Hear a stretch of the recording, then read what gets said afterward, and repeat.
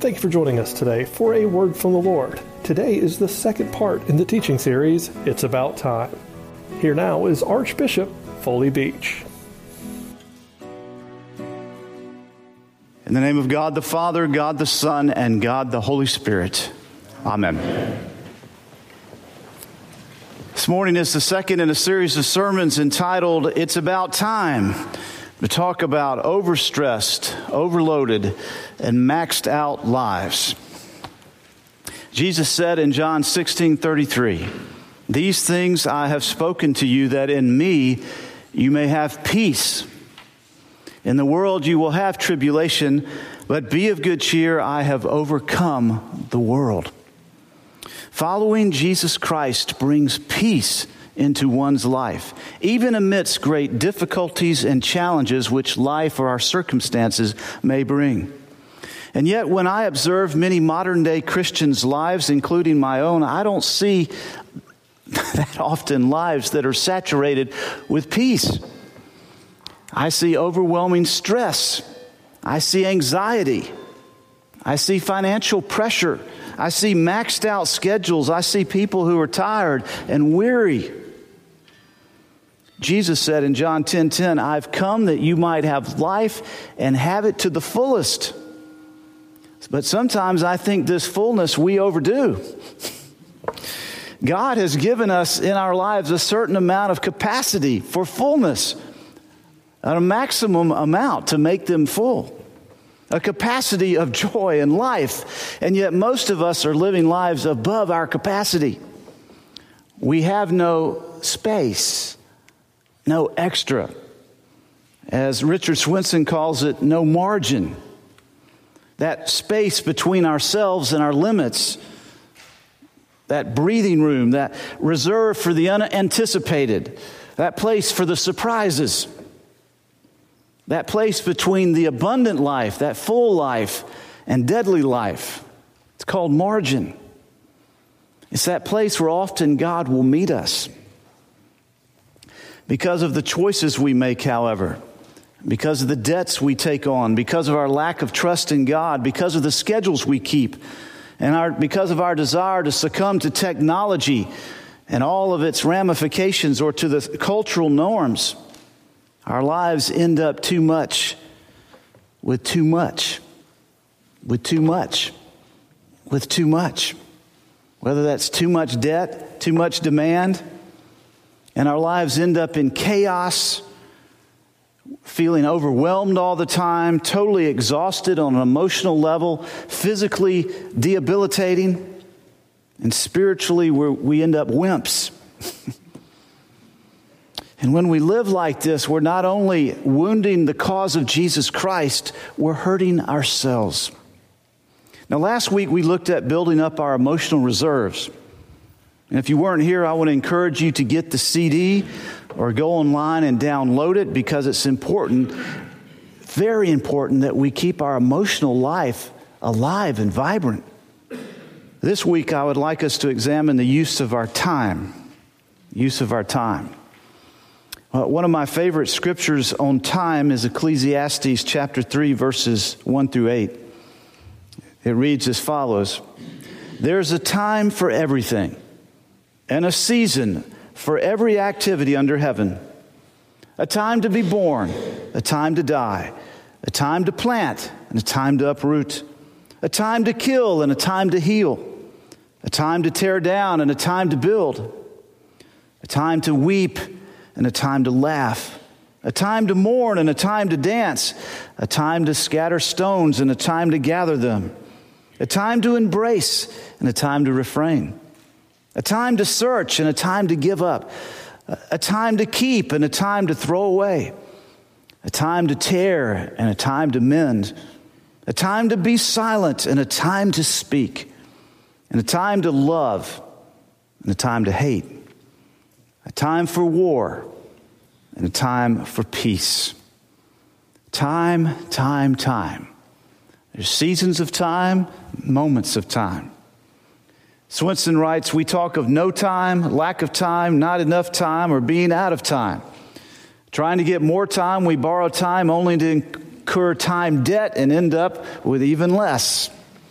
Time. Just a quick history of timekeeping. The Roman playwright Plautus in 200 BC was cursing the sundial. He wrote, "The gods confound the man who first found out how to distinguish the hours. Confound him too who in this place set up a sundial to cut and hack my days so wretchedly into small portions." The first mechanical clocks came on the scene in the 1200s, and it was only a bell that would ring that would indicate the time. In the 1300s, they added a dial and the hour hand. In the 1600s, a minute and second hands were very common in society. In 1865, the wrist watch came on the scene and became popular. In 1879, Thomas Edison produced the first electric light bulb, allowing time to invade the night hours. And of course, today we all have our precision crystal watches and digital clocks. We have microseconds and nanoseconds. Supercomputers work at trillionths of a second. What in the world is that? And now in this age of digital and microchip technology, all these devices and gadgets are supposed to save us time. But what are we finding out? That this progress is actually consuming more of our hours and more of our time, not less. Did you know that as you and I grow up and begin to live an adult life, we have to learn almost 20,000 pieces of equipment? 20,000. Our personal computers and these technological advances, which were supposed to give us leisure time, in reality has taken up our time. Richard Swenson writes, "True, we get places faster, but we have more places to go. We have devices to help us clean, but we have more things stuffed into more square footage to clean." He adds that the light bulb has given us more time at night, but what did we used to do before there was light at night? We'd sit around the table and talk. We'd sit by the fire and read. We'd talk to family and friends and visit until it was time to go to bed. One other note about our time, our work hours. You remember years ago when it used to be that all this technology was going to save us time at work? Well, Americans are no longer working longer and longer hours to keep up with technology and financial pressures we all face. That's not true. We're actually working more. The International Labor Study of 2001 shows that in 1967, Americans worked 1,716 hours a week. I'm sorry, a year, not a week. I'm glad somebody is paying attention. So 1,716 hours a year. In 1989, the year my son was born, Americans worked 1,783 hours a year. And in the year 2000, that had jumped to 1,978 hours a year. So all these demands on our time. And then we all have certain time needs. For example, we all need personal time. Time for ourselves, by ourselves, or with ourselves. Personal time. Robert Banks writes, "Since the opportunity for inward attention hardly ever comes, many people have not heard from themselves for a long, long time. Those who are always on the run never meet anybody anymore, not even themselves." Robert Swenson writes, "Those who say they don't need time for self are probably the ones who need it the most." We all need that personal time. Secondly, we all need family time. Time with our spouse, time with your kids, time with your parents or your grandkids.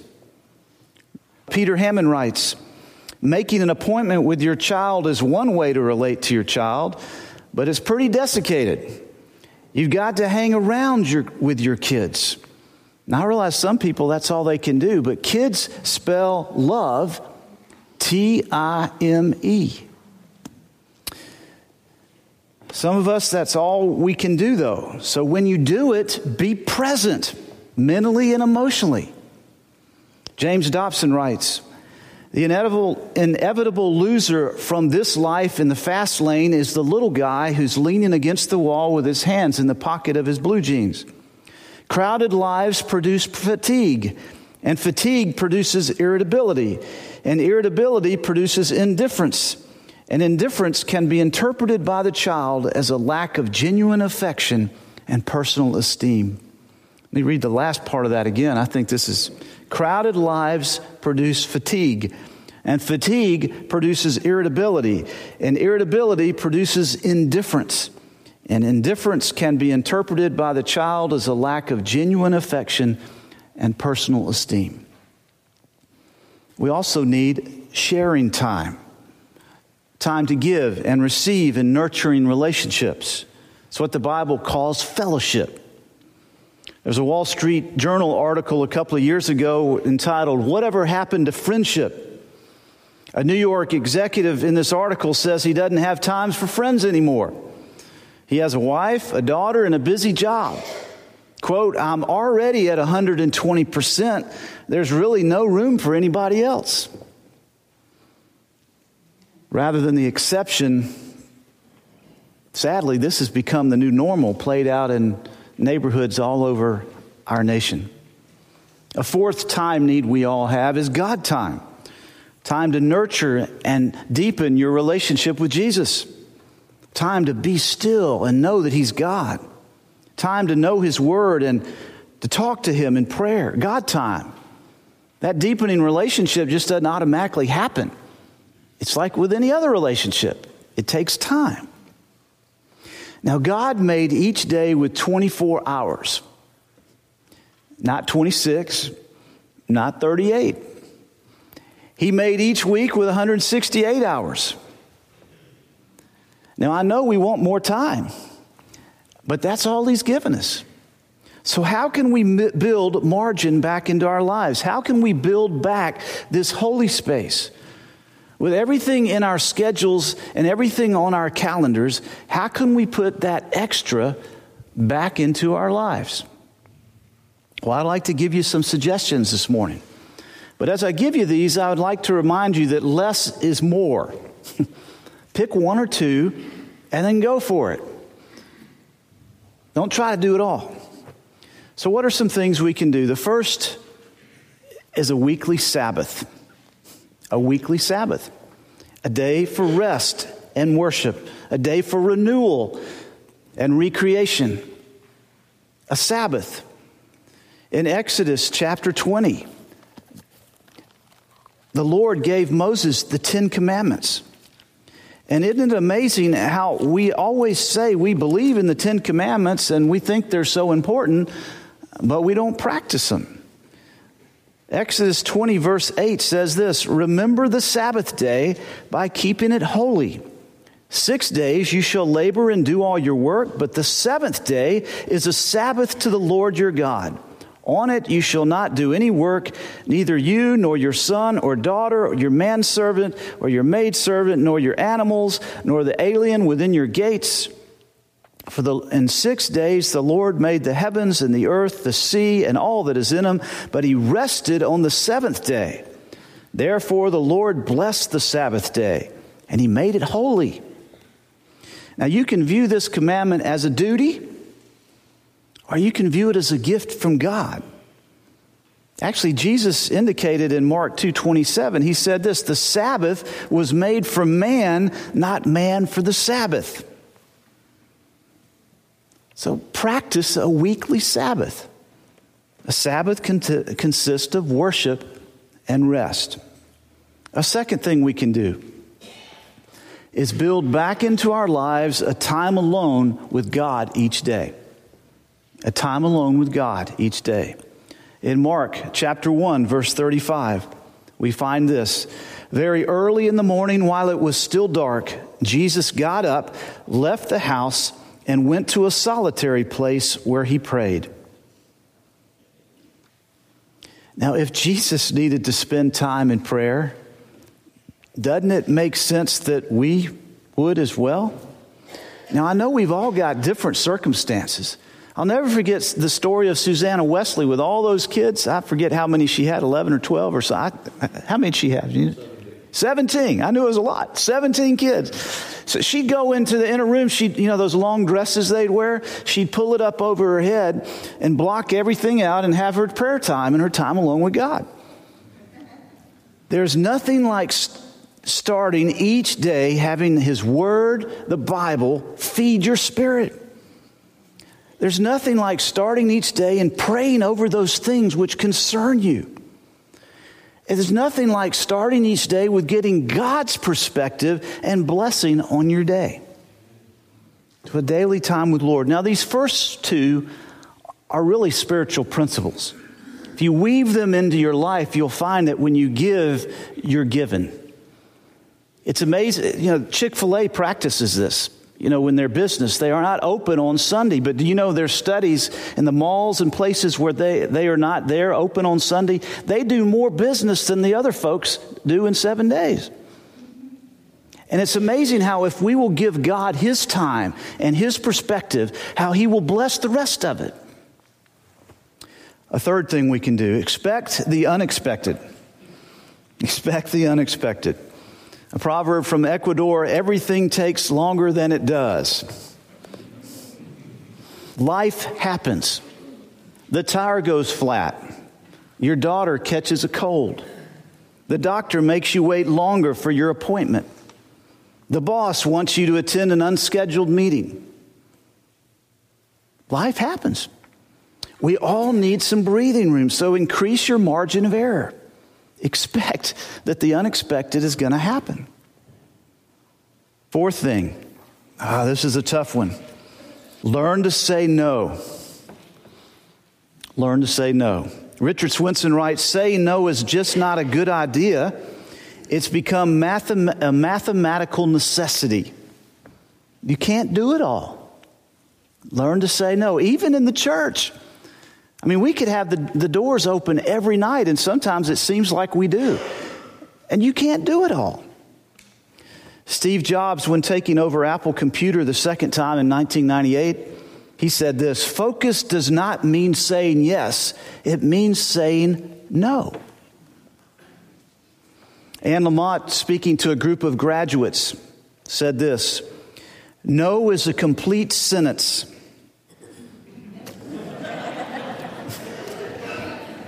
She goes on, believe me, we do not need hassled, bitter ministers. We don't want you to talk about this being the day the Lord hath made, and we should rejoice and savor its beauty and poignancy when secretly you're tearing around like a rabbit. We need you to walk the talk. We need you to walk a little more slowly. Now, that's true for ministers, but it could be said for all of us. What if we only said yes to what God wants us to? Just ask Him. He'll tell you. We talked about in Ecclesiastes, we started. Ecclesiastes talks about seasons, and there are seasons of life in which certain responsibilities demand more of our time and attention.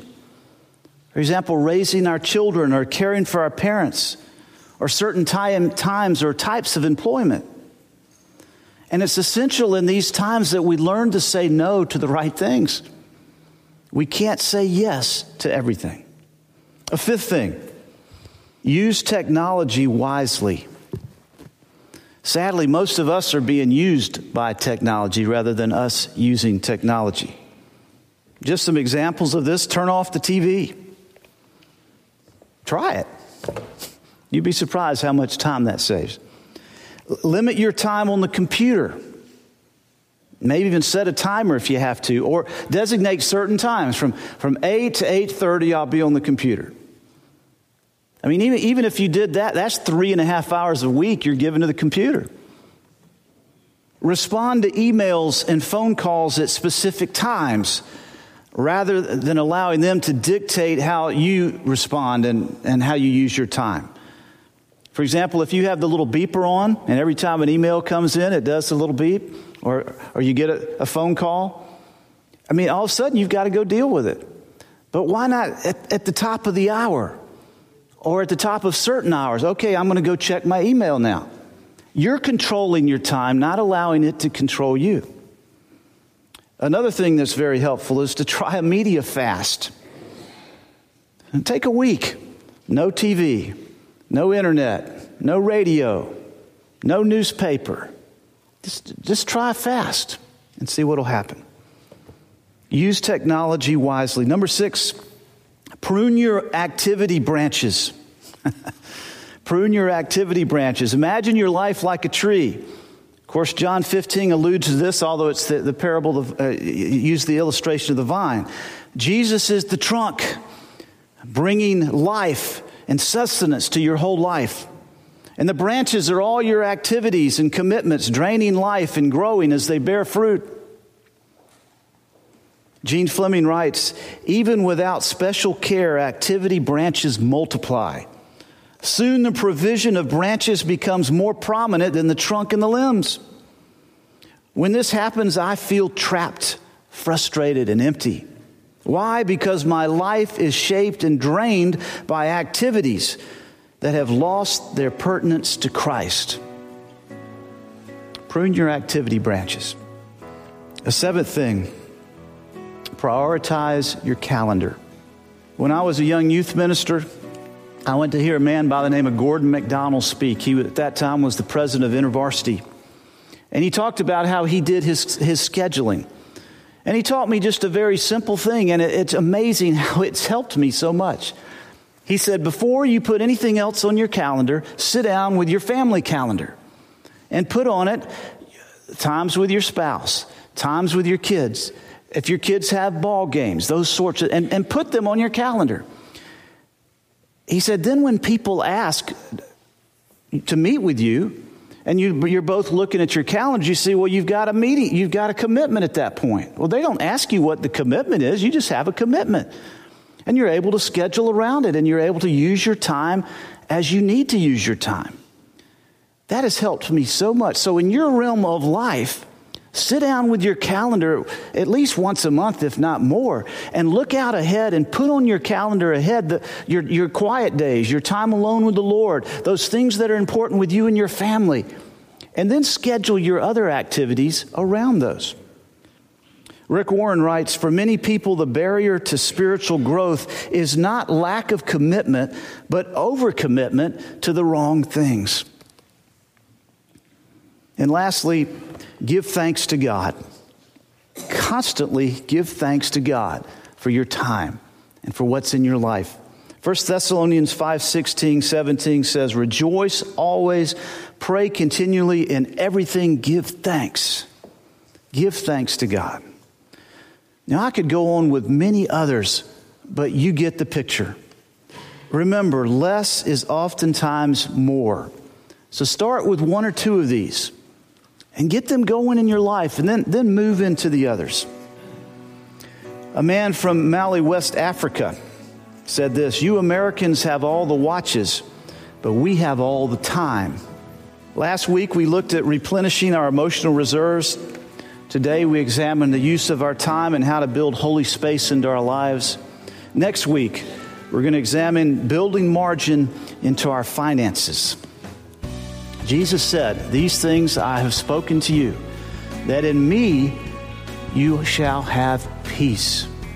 In the world you will have tribulation, but be of good cheer, for I have overcome the world. Amen. That was Dr. Beach with today's message. For more information on this message and this ministry, please visit awordfromthelord.org. If you have any comments or questions about the program, you can contact Dr. Beach by email at foleybeach@awordfromthelord.org. Again, his email is foleybeach@awordfromthelord.org. You can contact us by mail. Our mailing address is P.O. Box 636, Monroe, Georgia, 30655. Our mailing address again is P.O. Box 636, Monroe, Georgia, 30655. Whether you send us an email or write to us, we'd love to hear from you. A Word from the Lord is made possible by God's grace through the continued prayers and loving financial support from you. And we thank you for this opportunity to spread the hope of the gospel of Christ through this ministry. Join us again next time for the next broadcast of A Word from the Lord. For Dr. Beach and everyone here at A Word from the Lord, It is our prayer that you would be seeking a word from the Lord.